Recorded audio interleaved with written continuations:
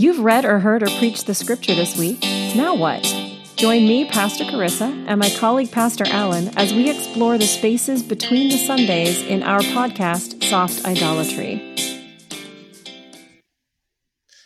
Welcome to Soft Idolatry, Season 6, Episode 6. Carissa, how's it going? Well, now that I figured out how to use the recording equipment, it's going pretty great. We had a couple of glitches this afternoon as we started to try to record, but...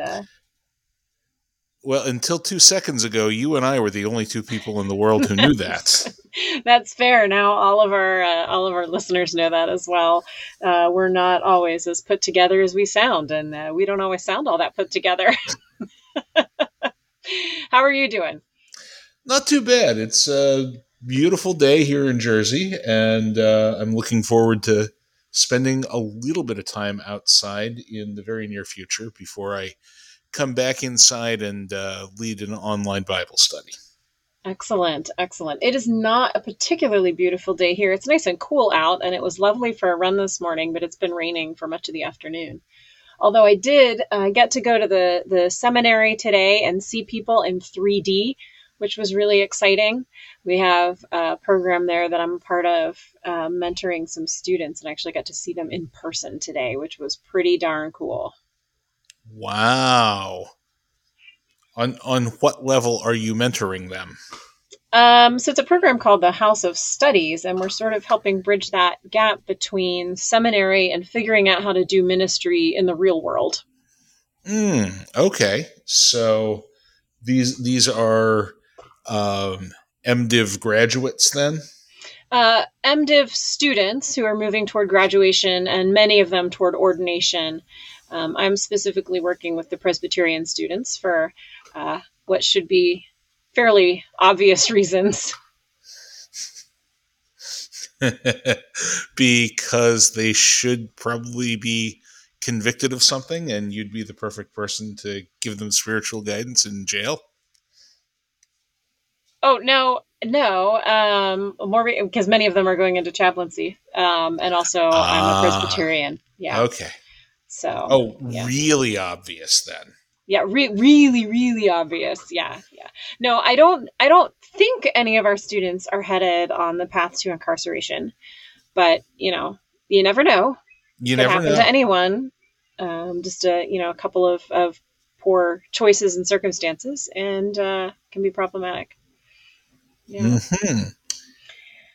But we're way off topic. We are way off topic. There are some topics that you kind of want to avoid, and the 20th anniversary of 9/11 is definitely one of those topics. I've seen a number of our colleagues posting on Facebook as to which texts they might be using to preach on Sunday. The question that many people raised was, do you go off lectionary this week and pick something that is really easy to teach into, given the proximity of the 20th anniversary of 9/11? I think the other question to be asking as well, and that's a very good question, if you are going to be doing any kind of memorial service or prayer or anything this week, thinking about your scripture is very important. The other question is, how much do you actually do? I know some colleagues that have been facing this particular question. One in particular, their congregation wanted to put little tiny American flags like everywhere. And so they had to have a conversation about, we don't worship the American flag though. And if we want to honor these people, let's honor them for who they were, just not where they lived necessarily. So let's honor the EMTs and the firefighters and the police who rushed toward the chaos. Let's, honor them as people who they were. So that was an interesting conversation. And someone else had a conversation with some millennial members of their congregation who were so young at the time that 9/11 happened that it's not something that they care to talk about and memorialize at church. So how do we bridge those generational gaps when some of us do remember where we were that morning, right? What's the first question everyone's going to be asking you on Saturday morning when we hit September 11th this year? Where were you? What were you doing? For a lot of people, the answer is, I was watching Sesame Street, or I was a baby, I don't remember, or I wasn't born yet. And so I think that poses some interesting dynamics as well. Yeah, agreed. It's really a question of generational trauma, that I'm almost approaching this like premarital conversations, that for anybody under the age of 20, this is always an event in the past. And it's something that you grow up hearing about, but like us and Vietnam or even World War II, we might be able to conjure images because there are lots of pictures, lots of movies, lots of dramatizations, but we can never recreate the shock and the horror of the images as they were live. The this is the worst thing I've ever seen, but I can't stop watching it kind of quality to it. And we hand down the grief and the trauma because we still haven't processed it. And I think that's one of the reasons why we have to speak to it in our sermons on Sunday morning. Yeah, I think that at the least, we need to address in our prayers, because there were many lives lost, and it was a scary time. And I think we need to acknowledge that people went through that, for sure. Well, and to take it a step further, location is important too. This does not have the same resonance for you and me living in Western Pennsylvania 20 years ago as it does for anybody who lives in the New York metropolitan area. Right. Around here in Freehold, everybody knows someone who was working in that part of Manhattan that day. I have a retired New York City firefighter in my congregation. I assure you it's all too real to him. Mm-hmm. And yeah. if I don't talk about it at all, I am doing a disservice to the memory of the people who were lost that day and to the memory of the people who were there putting their lives on the line to save other people. So it definitely changes things being here where so many people are more intimately connected to the events of that day. I agree. I think that makes a huge difference. Like, what is your connection to the events? Is this like terrorism voyeurism? Right? Because that's what a lot of what happened after those days was, right? And I'll be the first to admit that I got caught up in that as well. Like this super scared, super patriotic fear of this terrorism that the plane went down near Somerset in Pennsylvania, but the main acts of terrorism and violence were not aimed at us. And, you kind of see this too when someone gets really upset and wound up and like social media posty about an illness or a death of someone who they hardly knew, right? Or people that go to every single funeral of everyone they ever met on any level, right? Not that it's bad to go to the funeral of a friend or something, but like there's a point where it becomes unhealthy. And I think that our country was in that place of unhealth after 9/11. And that's a normal reaction. That's not a judgment on anyone. So yeah, I think your point about location is really important. You have people who were probably there or nearby, and knew people who were intimately affected. Yeah, that's definitely a big part of it, and I think too, um, we have to look at our own social and emotional location today as something that developed very directly out of that moment and out of the response to that moment, out of that mixture of fear and anger from which we responded as a nation. And we have not. Um, we have not fully come to grips with what that did to us. No, we have not. We we live in a very different world today than we did 20 years ago. And part of that is technological advances. Part of that is the pandemic we're going through. Part of that is we've done a lot of soul searching regarding things like racism and immigration and all of and women's rights and things like that in this country in the past 20 years. And also, we are very different because of that day. We have this entire generation of people who've grown up never knowing pre 9/11. We have an entire generation of people who have grown up not knowing what it's like to not be able to have your loved ones see you off at the gate at the airport. Yeah, yeah. I was just going to go there. I mean, we grew up being able to go all the way to the gate and With our shoes on the whole with way. our shoes on. Yeah, we would have to go through a metal detector, but that was pretty minor.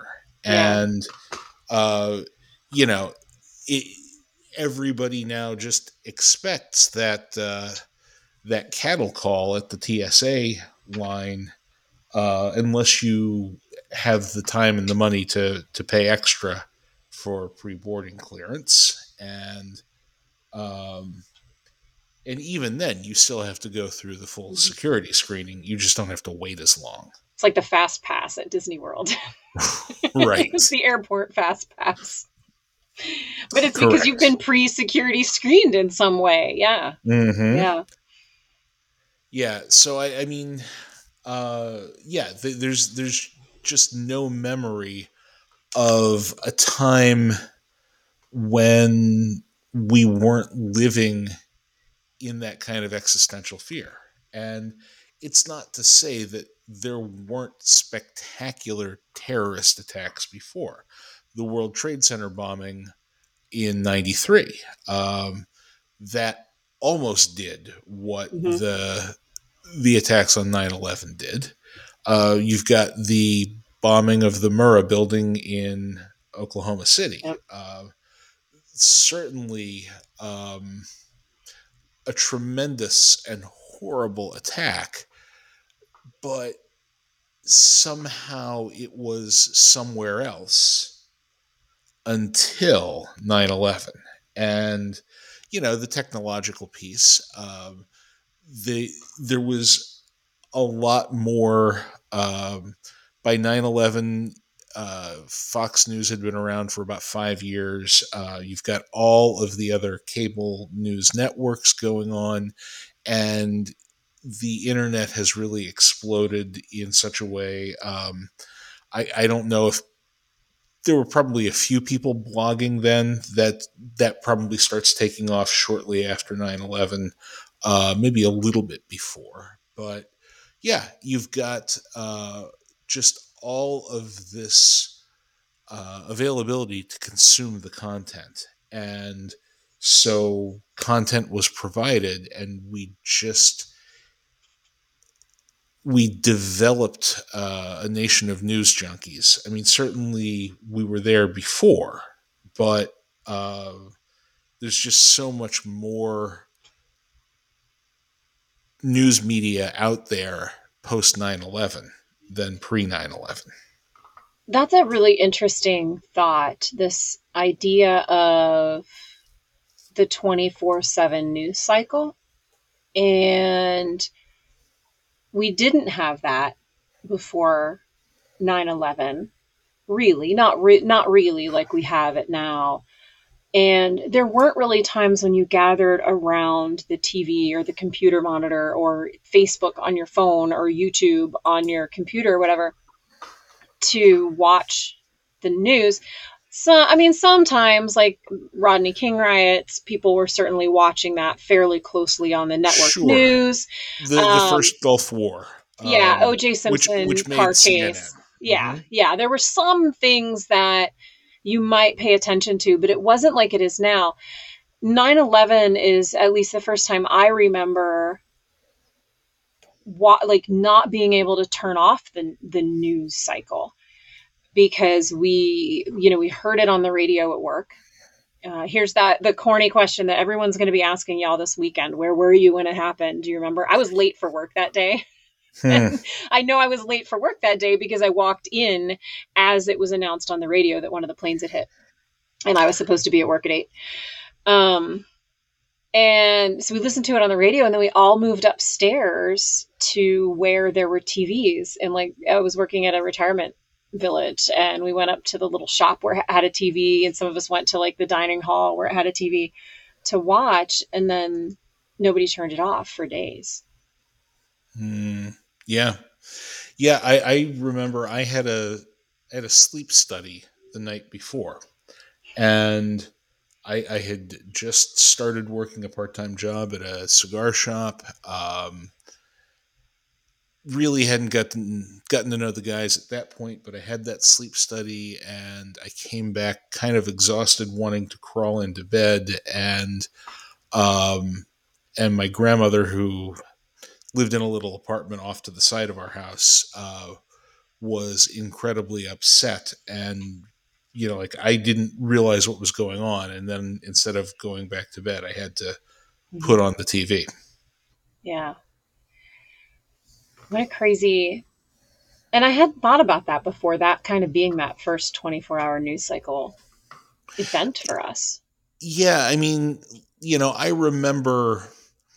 very much remember in college with the first Gulf War that CNN was on a lot, but not everybody had a TV. But my mom also told me that my dad had it on 24/7. I think it might have been more generational, but 8 years later, it was everyone. It was inescapable. And yeah, I think that's a big part of it. I think too, we had a brief moment of national unity. We certainly had a coming together, but it didn't last very long. And it's not like before 9/11 everything was great, and after 9/11 everything was horrible politically. It's more like before 9/11 we were still ugly and nasty, but it wasn't everyone. And the lines weren't as hard and fast. But after that moment of a few months after 9/11, once the lines started to get drawn again, they got drawn harder. It became more of a thing if you're either for me or against me. And there was no middle ground after that. Yeah, it's really interesting how that changed so much of like the social dynamic around politics. And that's the first time I remember as well. And all of this first time I remember stuff might be because I was like 22 when this happened. And that's when you start to actually become a person in life. That's also the first time I remember the church being so politically motivated or fractured or invested. I'm trying to think about what the right word for that would be, because all of a sudden everybody was having these big patriotic let's pray together services. I went to one of them. I remember it. And I'm sure some of that stuff existed. I know some of it existed. I went through that curriculum that talked about the evils of rock music, so I'm sure there was some of that in our youth group. But I don't know. I feel like there was something that changed us as a country and that changed us as a church in the United States in that moment, and not in a good way. Yeah, it's I would have been unchurched at that time, so I wasn't there to participate. But my understanding is there was a blip in the graph where, if you go back to the late 80s, early 90s, you start to see the decline in mainline Protestant churches. And there's like a blip after 9/11 where that graph goes the other way, where people are searching for meaning and they drift back into church. But what it sounds like to me, just as an outside observer, is all of a sudden the church began to reflect the broader culture rather than be a moderator of the culture, a moderating influence, or a check against our worst impulses. Yeah, that's really interesting. And I think it's another interesting thing is that this huge traumatic event happened in the life of our country, and in a place not too far away, even from even in Western Pennsylvania here, right? We're an 8-hour drive away from New York. We're a very quick plane ride away. And the church should have been a place where people would have found healing and meaning during that time. Why didn't they stay? Did they find that healing and meaning and move on? Or did they not find that healing and meaning? Yeah, I mean, I think um, I'm going to say they didn't find that healing simply because it takes longer than that short amount of time that people drifted back in. And I don't know how well informed churches were at that point in trauma and in grief and sort of what needs to be done to react to something of that magnitude. Um, Yeah. but I think culturally, we are so used to quick fixes that my guess is that a lot of people drifted back in for a few minutes, didn't find what they were looking for quickly, and drifted back out. And that would have been exactly my inkling as well. It's just nice to hear it confirmed by another person. Yeah, I agree. And I would argue, to take it a step further, that the church today still doesn't know. There's so much information out there on trauma and healing, but the church is just not reading it. The church is just not getting it. And that, I believe, is evidenced by the church's lame responses to the pandemic that we're living through right now. Because we're in another one of these refiner's fire moments for culture and society that an entire generation is going to be shaped by, in much the way that we were shaped by 9/11 in our early adulthood. So, yeah, I think church, my challenge to you is figure this out, because you haven't in 20 years. We're doing the same stuff as before.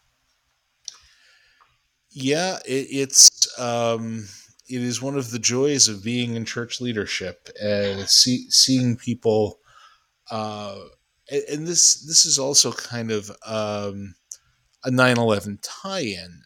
We see so much of people searching for the past, Mm-hmm. searching to remake the past or recreate the past, rather than accepting the present and searching for the place of the church in the present, searching for the flock in the present. We're dealing with congregations that are so used to churches where people just showed up, Mm-hmm. and where they grew up with this attractional model for church growth, that I mean, it hasn't worked in 20 years. There might be outliers here and there, but as a mode of evangelization, it has not been effective since, I don't know, the baby boomers were in their 30s. Mm-hmm. Yeah. Yeah. Um, we haven't figured much out. And I wonder if that attraction to the past, that nostalgia, is maybe that's part of the reason to reflect back, because 20 years ago, we collectively went through a huge and traumatic moment that we got through, that most of us survived.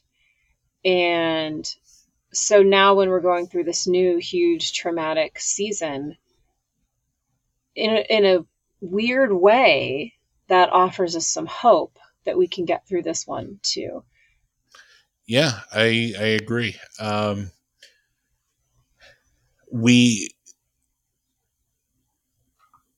we need longer historical perspectives on so many things, and one of the things that I keep telling people is the early church succeeded because they engaged people one on one.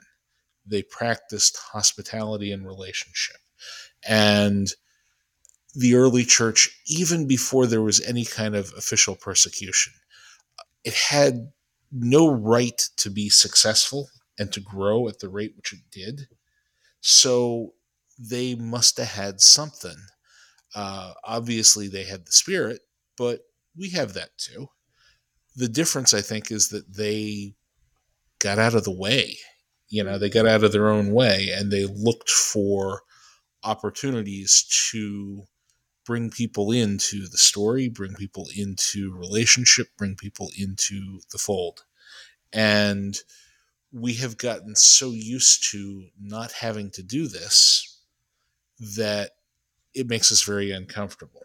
And I think 9/11 might be one of those sort of anti-nostalgia events where people in the 90s who were yearning for some more perfect past that only existed in their minds anyhow were confronted with a reality that was so harsh that said, you can't ever go back to that thing that you think you had before.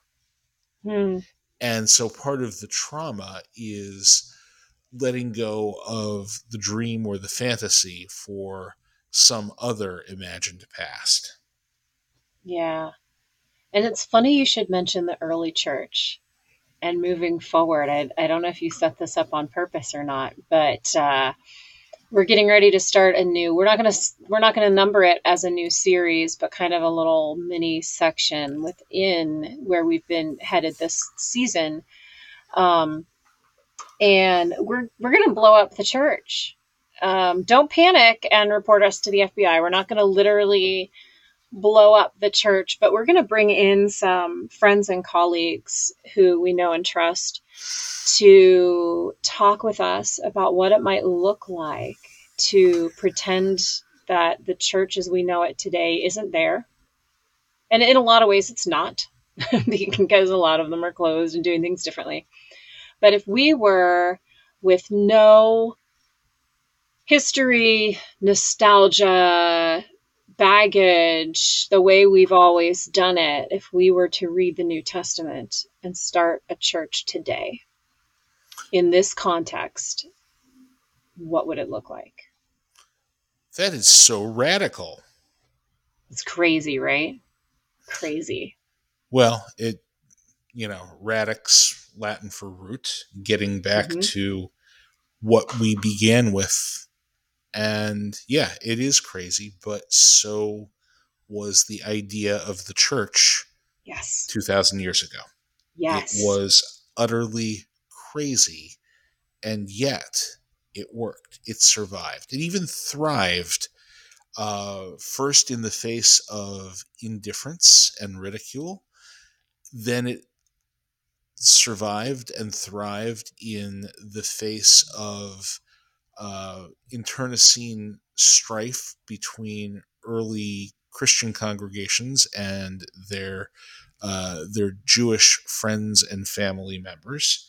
And then it continued to grow and thrive under official persecution by the Roman Empire until all of a sudden, everything changed. Mm-hmm. Yeah. We're going to imagine what it looks like when everything changes.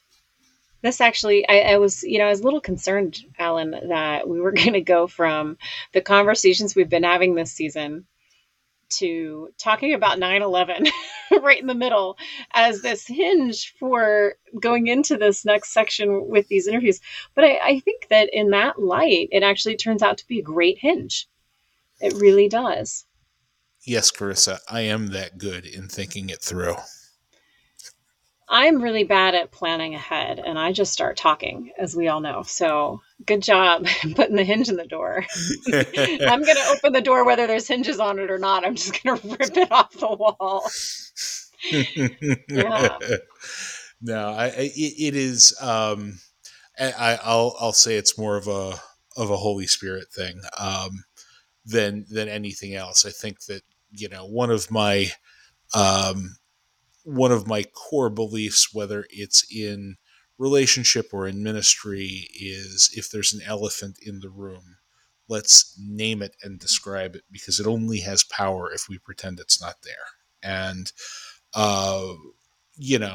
there is definitely this question of what we do to rebuild after any calamity, literally or metaphorically. And, 9/11 is one of those things that shook us to our foundations. Yeah. So, whether it was brilliant insight or the Holy Spirit on my part, I will not offer an opinion on that. I will. I'm going to give that credit to the Holy Spirit, lest I be smitten by lightning in the seat that I sit in.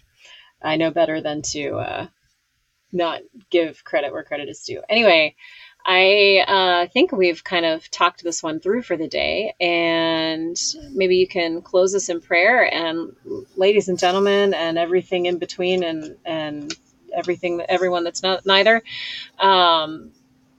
Stay tuned for next week as we begin to invite our friends in to talk through these exciting new ideas. God of grace and mercy, in these unsettling and unsettled times, we ask that you send us your Holy Spirit. Send us your mischievous and creative Holy Spirit. Spark the desire in us to be faithful and to start afresh with the love of Christ for the world and build something that reaches your people wherever they may be, so that we may restore the sheepfold and bring the flock back into the greater protection of community.